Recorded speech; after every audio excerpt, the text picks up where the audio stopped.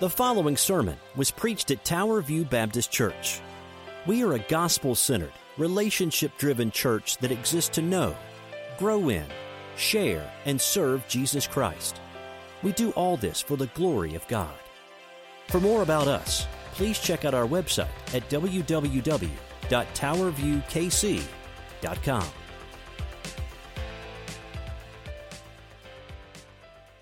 Well, good morning, guys. My name is Darren Smith, Senior Pastor here at Tower View Baptist Church. It's good to have you this morning. Thank you for joining us. We're so grateful you're here. If you're watching this on the internet or you're listening to it after all the Sunday that we record this, December 6th, 2020 comes to pass, thank you for joining us. We are here to know, grow, share, and serve Jesus Christ in a gospel-centered way. That's what we're here to do. So it's good to have you with us. Thank you so much for joining us. And if you are new to Christianity or you're not a Christian, we especially want to welcome you. And I pray that you'll listen intently as we'll have specific times during this sermon that speak to you. If you're a Christian, I pray today's word encourages you as we go through these times. So let's read. Our title today is called The Virgin Birth of Jesus Christ. The Virgin Birth of Jesus Christ, starting in Matthew 1:18 down to verse 25, the end of the chapter. This is what God's Word says.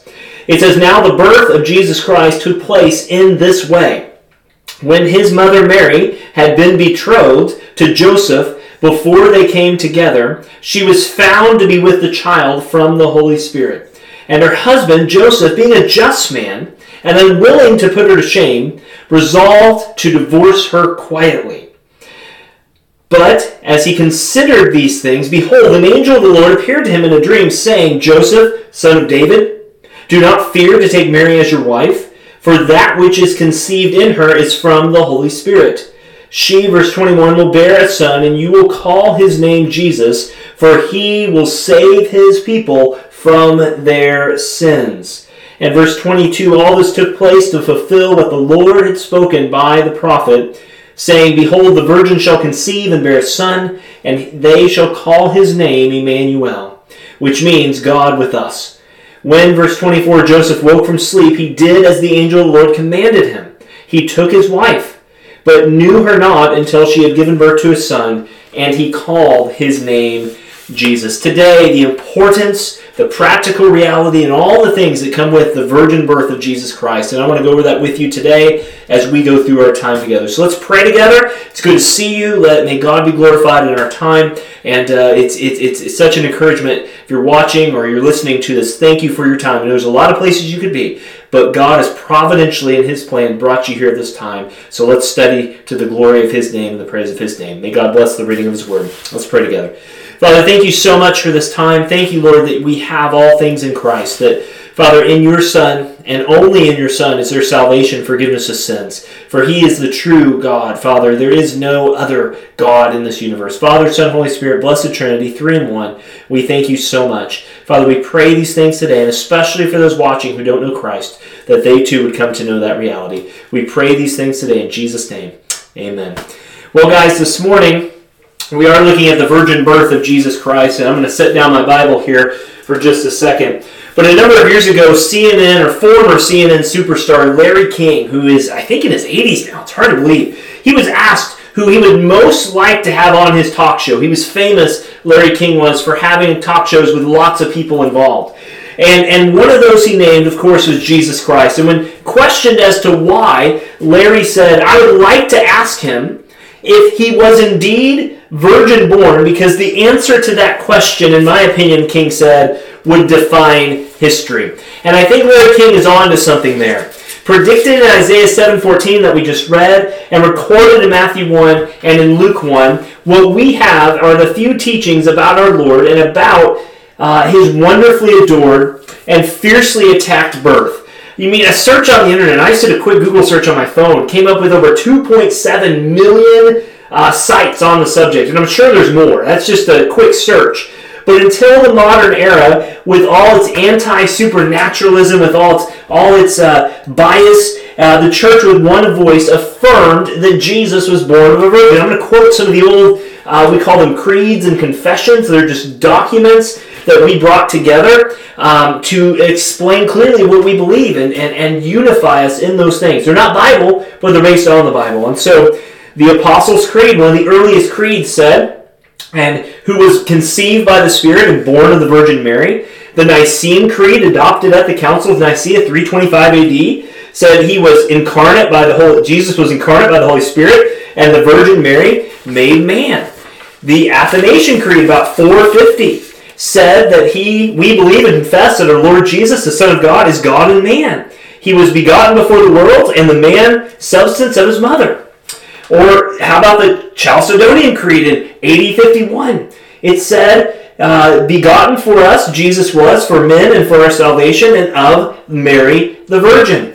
Or what about the Westminster Confession of Faith, for all my Presbyterian friends out there, says that Christ, the Son of God, became man by taking himself a true body and reasonably being conceived by the power of the Holy Spirit in the womb of the Virgin Mary and born of her, yet without sin.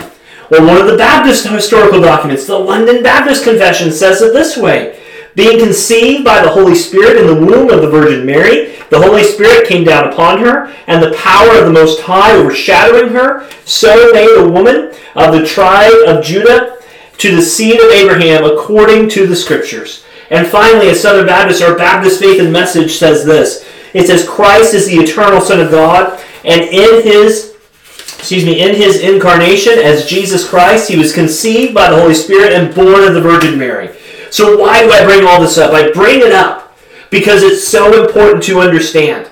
Today, the picture is altogether different. Today, with more and more voices consigning the virgin birth to the dustbin of myth, fable, wives' tales, legends, or outright lies. So as we come to this important doctrine of our faith, we need not do what Thomas Jefferson said. He said the day will come when the mystical generation of Jesus in the womb of a virgin will be classified with the fable of Minerva in the brain of Jupiter. In other words, it's going to be something there. Or what Shelby Spong, who is a liberal Christian, said. He said, in time, the virgin birth will join Adam and Eve and the story of the ascension as recognized mythological elements in our faith tradition, to whose purpose was not to describe a literal historical event, but to capture the transcendent dimensions of God in the earthbound words and concepts of first century human beings. Sometimes it's harder to believe the lies than it is just to simply believe the truth. Friends, we know what Isaiah 7:14 says. It says, therefore the Lord himself will give you a sign. Behold, the virgin shall conceive and bear a son, and you shall call his name Emmanuel. The Bible does not present the virgin birth of Jesus Christ as any myth, fable, or mythological element. It presents it as historical fact. And rather, it presents it as a supernatural process by which God invades space and time and comes to live amongst his people. Look, problems with the virgin birth are almost always problems with supernatural things. That's the problem. And problems with the supernatural are always problems with the God of the Bible. And if you have a problem with the God of the Bible, you have a trouble. It just runs the list. If you miss this, you will miss the whole point of what we're doing. And so, friend, what should we learn from this marvelous event, and how does this apply to us today? Well, the big idea today is simply this. It is that as Christians, we must face the fact that the denial of the virgin birth is a denial of Jesus as the Christ, as the Savior, the Messiah. So the story of God being born of a virgin and killed by men is the most unbelievable story ever told. Only God himself could tell such a story. Yet the life of Jesus is bracketed by two impossibilities: a virgin birth on one side and a resurrection, an empty tomb on another. And Adrian Rogers, who's a quotable Southern Baptist guy from years gone by, said it this way. He said, quote, I wouldn't give you half a hallelujah for your chance of heaven if you don't believe in the virgin birth of Jesus Christ. And that's exactly what the Bible says. Jesus is born of a virgin so that we might be born again. He came to earth that we would go to heaven. He became like us so that we could be like his Son, Jesus Christ. And Jesus is all those things. He is the eternal God. He's virgin born. He's sinless. There's a substitutionary death. There's a bodily resurrection. There's a glorious ascension. There's a sovereign Lord. There's a coming judgment. There's a final judge. And that is what it is. The virgin birth, and I will admit this to you as a pastor, stifles our logic. It provokes our wonder. But as the old hymn says, oh, come, let us adore him. Let us not scrutinize him. I believe that the Bible is the Word of God, which means I believe that Jesus is fully human, he's fully divine, which means I believe in the virgin birth, which means I believe in the supernaturality of Christianity, which means I believe in the one true God really does exist. And so, friends, he orders and defines all things. So today, and that's a long intro, but today we want to see 4 divine actions of God that continues today as we worship and serve him. The first is this: God continues to surprise us through the supernatural. Then we'll see God continues to speak to his word, to his people.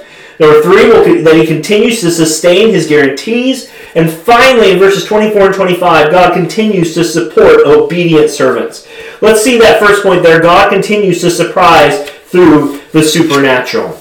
That word supernatural there is very interesting. Matthew begins, we didn't do this, we preached on this a few years ago, but Matthew begins in verse 18 with a genealogy, and he brings it to this point. Verse 1 affirms that Jesus is the son of David, he's the son of Abraham. Now in verses 18 and preceding, he tells us how Jesus is coming took place, giving us the main persons and events involved. It's not the same as Luke, but it's in Matthew's writing to a Jewish gospel that he brings this to bear.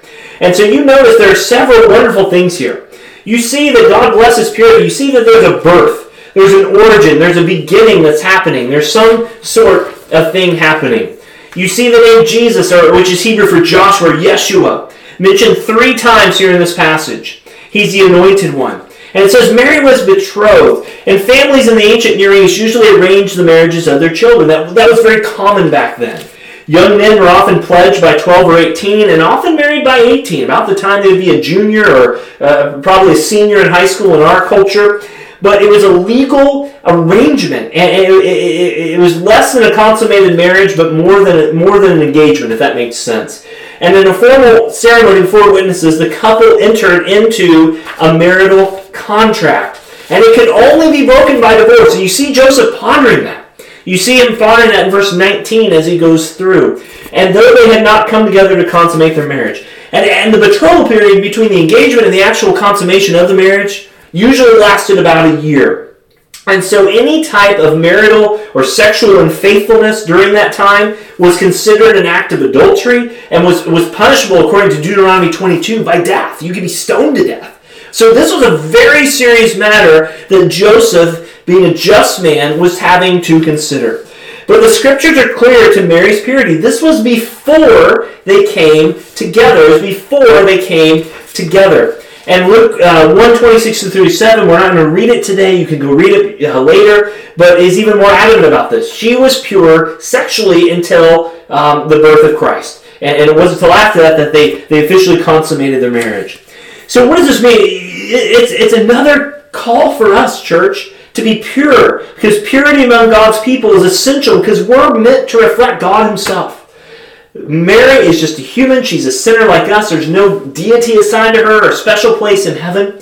But her life does scream pure. And Hebrews 12:14 says, "Strive for peace with everyone, and for the holiness without no one will see the Lord." If you want people to see the Lord as they saw eventually through Mary and her faith, then you must be pure. God still does the supernatural. We're still on point number 1.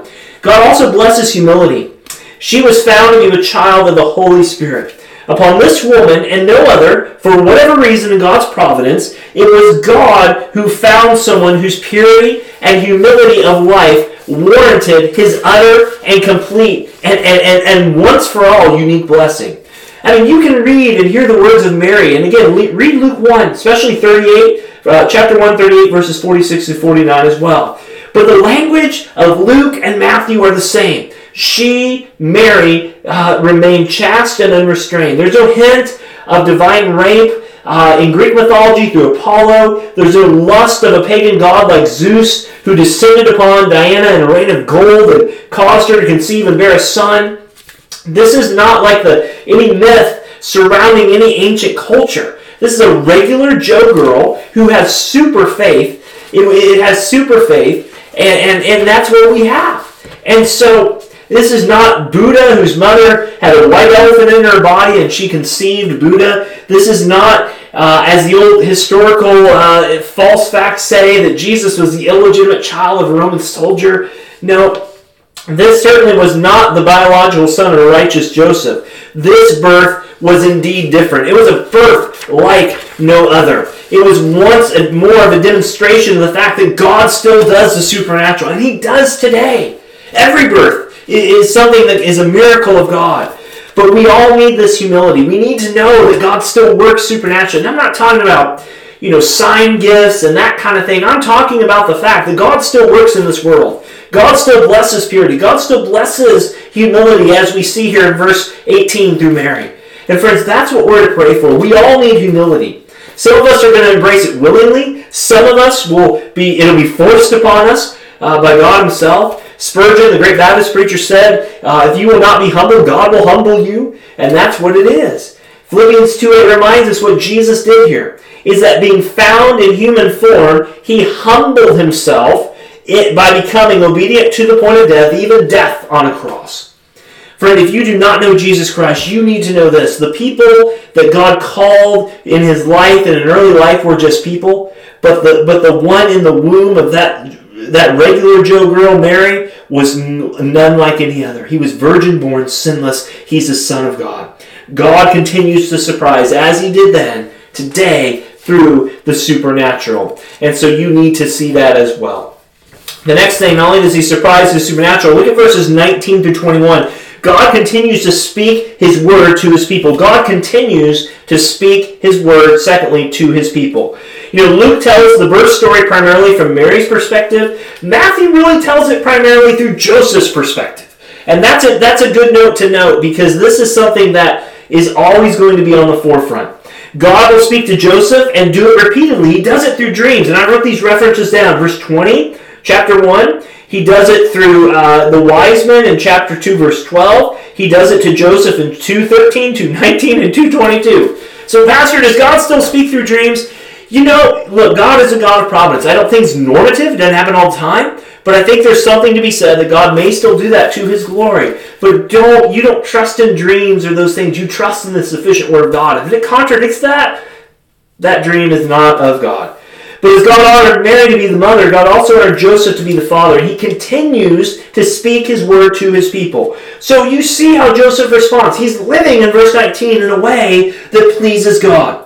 It says Joseph, her husband. They were legally bound here again. Being a just man, and again, that's one who honored, he obeyed the law, he was a faithful Jewish man. He also was merciful and compassionate. He basically had two choices. He must and would divorce her, but he wanted to do it privately. He knew he had to do it. He just wanted to do it in a way that honored God. And so Joseph loved God. He loved Mary as well. And clearly he did not know yet what was going to happen. He didn't know what was going to go on. He was confused. He was heartbroken. You can imagine that situation. We have movies that make lots of money about even more dire situations, but it'd just be a confusing time for him. But here's a man who lived to please God as a carpenter and bless others. He really did. No wonder God picked him, as well as Mary, to entrust the care of His Son to him, the divine Son of God, Jesus Christ. And so there really are three choices that we see here. There really are three choices. As Joseph lived for God, as God was speaking His word to His people, Joseph's life reveals to us three options. We can live for ourselves, we can live for everyone else, or we can live for God. And our lives are passing. We must work while it is day. Night comes when no one works. And so I urge you, as he did with Joseph, by the mercies of God, to live for Christ. Now, we got to be careful here. We are not to pattern our lives after Joseph, because Joseph is a sinner. But wasn't it Paul who said, "Follow me as I follow Christ"? And those of you who know our intern this year, Lane Paul, who preached about 3 weeks ago, he wrote a paper on this, and he gave me the snapshot of it the other day. But friends, we can pray, Lord, I'm not Joseph. I'm not the earthly father of your son, Father, as you send him virgin born. But Lord, help me to live for you. May I live for you as Joseph did, because you still speak your word to your people. But Joseph also listened in a way that pleased the Father. Notice verses 20 and 21. It says he thought about these things. He thought about these things. I mean, what must have gone through his mind? He didn't have social media to post a question on Facebook or Instagram or WhatsApp or whatever, Snapchat, for people to answer. But he had to, why did God allow this? Did I do something wrong? He doesn't know at this point, of course, that Mary is carrying the Son of God, but it is a question he had to answer. It is a question. So an angel of the Lord, God's messenger, appeared to him in a dream. And dreams will become Joseph's nightmares to some extent, but it also is his salvation. He comes to him and says something very clear. He says, Joseph, son of David. And that connects back up to the genealogy of chapter 1. And 10 times in Matthew, that word son of David is used. But it's 9 of those 10 times, they're in reference to Jesus. But the one time here is in reference to Joseph. He says, this angel says, do not be afraid. And friend, you need to be reminded that that is the command of Scripture. That the most frequent command of Scripture is do not be afraid. Don't be afraid. In these days of COVID and pandemic and all that's going on, don't be afraid. So why should he not be afraid to take Mary as his wife? He explains it to her very quickly. He says her pregnancy is of the Holy Spirit. He says that she will have a son, and that you, speaking to Joseph, will call him Jesus. He will save his people from their sins. And man's greatest need is salvation. And from their enemy sin, it's not the Romans or some politician. It's all those things. And you shall call him Jesus. Yahweh is salvation. Psalm 130, verse 7 and 8 is the background. O Israel, hope in the Lord. For with the Lord there is mercy, and with him there is abundant redemption. And he shall redeem Israel from all his iniquities. This was the great Jewish expectation. A Messiah would come and redeem Israel from the tyranny of Rome or whatever oppressor was at that time. There was little or no expectation that the Messiah would come, as the angel says here, to forgive people of their sins. That's part of it, but people wanted that release from the politics and all the things going on. Yet Matthew 20:28 says that the Son of Man did not come, Jesus speaking, to be served, but to serve and to give his life a ransom for many. Give his life a ransom for many. I'm grateful for this dream that Joseph recorded and told and passed down and was clear and articulate in, because he lived to please God. He lived to please his Father. God still speaks to his word to his people.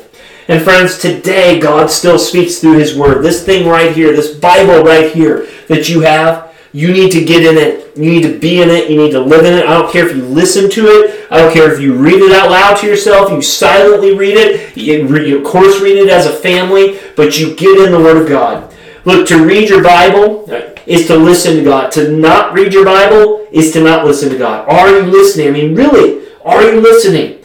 God is teaching us something. He's showing us something. He's always preparing for something every hour. And we need to live ready to see, and we need to listen and learn. That's what Joseph did. Aren't you grateful that God still speaks his word today? We don't need anything extra from the Bible. Is a we call it a closed canon. That means that the Bible is sufficient from Genesis to Revelation. We don't have any other books to write, but God still speaks. It's a living and active word. It's sharper than any two-edged sword, dividing bone and marrow and soul, as Hebrews 4:12 says. So that's what we need to do.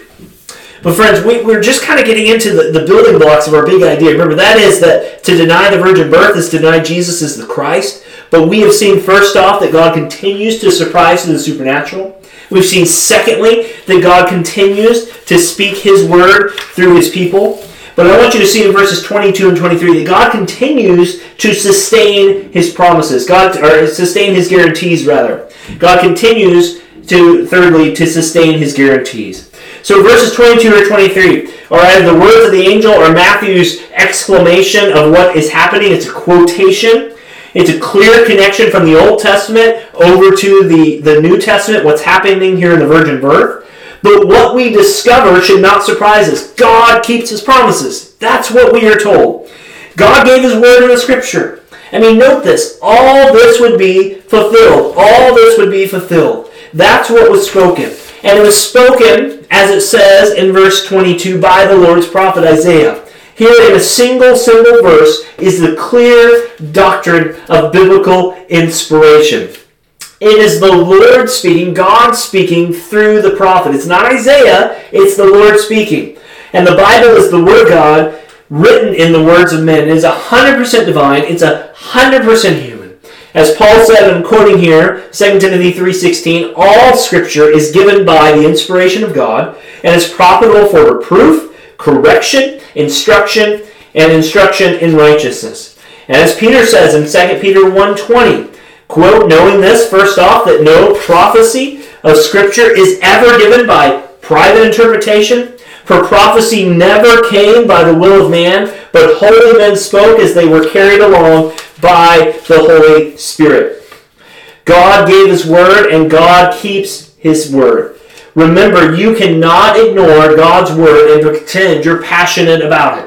If you're passionate about Jesus, you're going to be passionate about His word. This is what 2 Timothy 11 through 13 says. This saying is trustworthy. If we die with Him, we will live with Him. If we endure, we will also reign with Him. If we deny Him, He will also deny us. If we are faithless, He remains faithful, for He cannot deny Himself. Guys, this is the written word of God, and this is what it says. It said this would happen.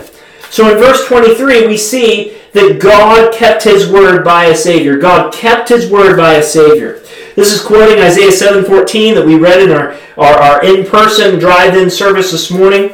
In verse 22, we're introduced to the first of 10 Old Testament quotations that will be used by Matthew as kind of a formula. This comes to pass and it might be fulfilled, spoken through the prophet, or it was written, those type of things. But the point that Matthew wishes to convey and make here is that Jesus was the subject of the great Emmanuel prophecy of Isaiah 7. The child born of a virgin is to be called Emmanuel, which means God with us. God is sustaining His promises He made hundreds of years before, fulfilled in Mary. And He would come in the midst of the crazy things happening to His people, but ultimately He would overcome all His enemies. Isaiah 9, 6 through 7, wonderful counselor, mighty God, Prince of Peace, everlasting Father. The government will be on His shoulders. But the point here is crucial. The Son who is given, Isaiah 9, verse 6. And although He's born of a lowly virgin in Israel, He would be Emmanuel. He'd be the mighty God that was prophesied. So it's not surprising to find that Matthew links the prophecy of Isaiah 7:14 with the birth of Jesus.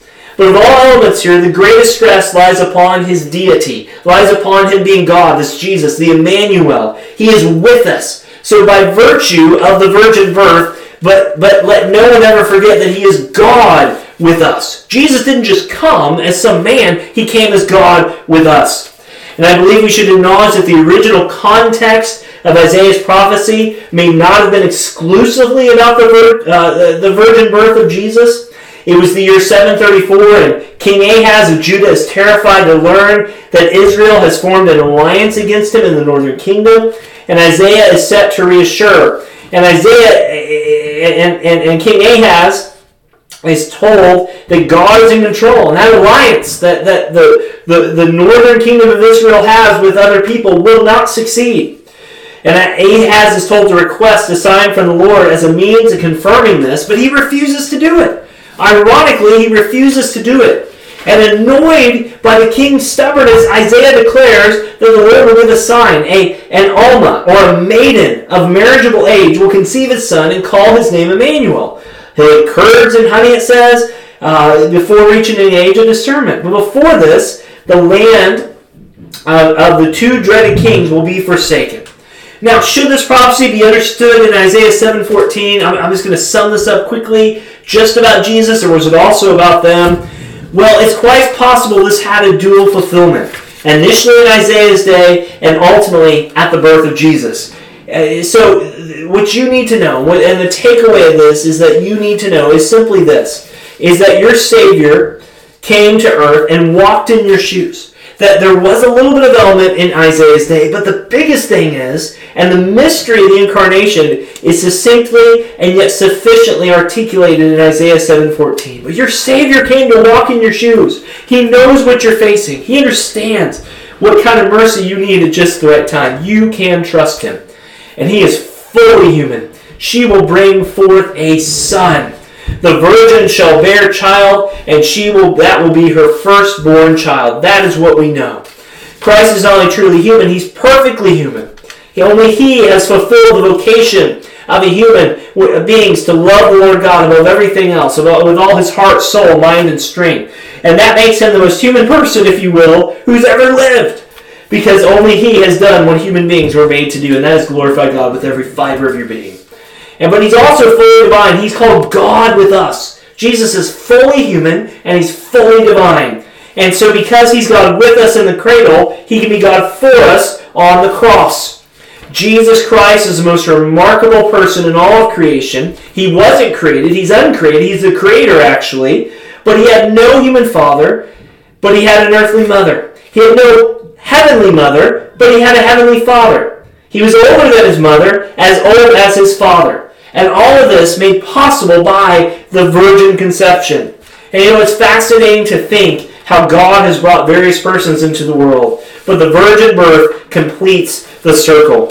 What is at stake then with respect to the virgin birth? Let me just get right down to it. What is at stake is the trustworthiness of Scripture. That if this didn't happen, then we can't believe what the Bible says about other things. Secondly, the legitimacy or illegitimacy of Jesus' birth. In other words, we have to have it as written, or nothing else in the details of his life makes sense. The sinlessness of the Son of God. Jesus did not inherit the sin that passed through an earthly father that was bypassed in the virgin birth.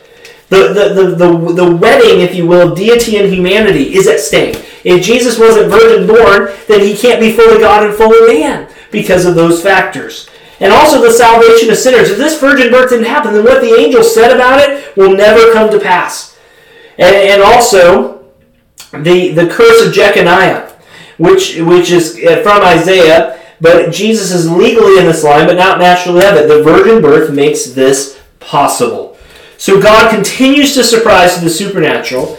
God continues to speak his word to his people. God continues to sustain his guarantees. But the last point, the fourth point I want you to see, is that God still honors obedience. I want you to notice the speed, the suddenness, and the surprise of these elements. They must have surprised Joseph right away. But at least we would have understood. But where he thought about these things in verse 20 and verse 24, he leaps into action with the word of God he's received, the promises fulfilled, and what an incredible example he sets for us all. He really does. And we should obey immediately. He awoke from his sleep, not his dream. He awoke from his sleep.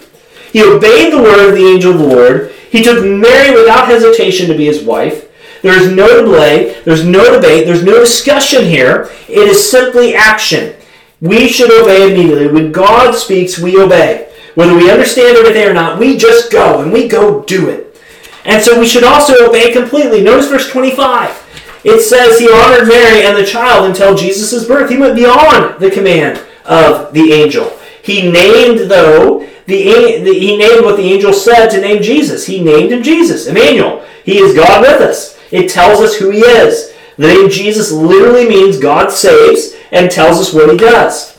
And friends, religion is different than that. Religion does not have this Jesus. Religion says, if I obey, then God will love and accept me. The gospel is, though, I am loved and accepted, therefore I wish to obey. And so what do we know? We know that the simplicity of our Savior's birth and his name is a remarkable thing. We have examined his birth, but considering his name, men make much of names. There's Alexander the Great, there's Caesar, Augustus, there's Charles the Bold, there's Richard the Lion-Hearted, you name it. There are those people. But what a contrast and how different it is with Jesus. The virgin birth is essential to Christianity because it has always been essential to Christianity. It's been a historical marker from the beginning. And second, the gospel writers clearly believe that Mary was a virgin when Jesus was conceived. We don't know how the Christ child came to be. We just know it was of the Holy Spirit. But we do know that Mary understood this. She said, how will this be since I am a virgin? And so, thirdly, the virgin birth demonstrates that Jesus was truly human, but also truly divine. It's necessary to secure both a real human nature and a completely divine nature. And fourth, the virgin birth is essential because it means Jesus did not inherit the curse of depravity that clings to Adam's race. Hebrews 4:15 and 7:26 and 27 says that Jesus was made like us in every way except for sin. So what we know as we close is that every human father begets a son or a daughter with his sin nature if God allows them. And we may not understand completely how this works, but this is the way of the world after the fall. Sinners beget sinners. Sinners birth sinners. Always. So if Joseph was the real father of Jesus, or Mary had been sleeping around with Larry the cable guy, Jesus is not spotless. He's not innocent, and he's not perfectly holy. And if that were the case, we have no mediator, we have no Christ righteousness, we have no gospel, we have no forgiveness of sins, and no salvation. So yes, the virgin birth is essential. Do you believe it, or do you not? That's really what it comes down to. And if you're not a Christian, admittedly, you're going to struggle with some of the stuff because it's going to really bring to the forefront about what you believe. But if you are a Christian, you may not understand how all this works. But the one thing you do need to understand is this, is that God himself literally had to come down to this earth to save you from your sins. That's what you need to know. And the only way to go to heaven is to go through him, that you would turn from your sin, you'd repent from your sin, and believe in your heart that Jesus is Lord and that God raised him from the dead, and ask him for forgiveness of sins, and he will save you. God must do that work in your heart. But the gospel is this, is that God so loved the world that he gave his one and only Son, that whosoever believes in him shall not perish but have eternal and everlasting life. If you have questions about that, if we can help you about that, smash the message button down there. Call or text us, 816-368-1330. We'd love to connect with you. But if you're a Christian, you hold on to this doctrine. It is precious, not because of the time of the year it is we're preaching this, but because for all eternity, this was always the plan. God's got this. God still continues to work through the supernatural. He still continues to speak through his word. He still sustains his promises. And he also continues to bless obedience. He continues to bless obedience. Let's pray, and we'll close out together today. Father, thank you so much for our time together. Father, be glorified, be lifted high. We thank you for your Son, our Savior, Jesus Christ, who gave his life for us. Father, we pray today that someone watching us may come to Christ, and those who do know Christ would grow. Lord, use us for your glory, we pray. Thank you for the virgin birth, the essential nature it is. We pray in Jesus' name. Amen. Guys, thank you so much. Again, my name is Darren Smith. On behalf of our staff at Tower View Baptist Church, towerviewkc.com, we appreciate you joining us today. For those of you who are at service this morning in person, or if you're listening to this later on, thank you again. If you have any questions, please contact us at the ways described. We'd be glad to get back with you. God bless, guys, and have a great day.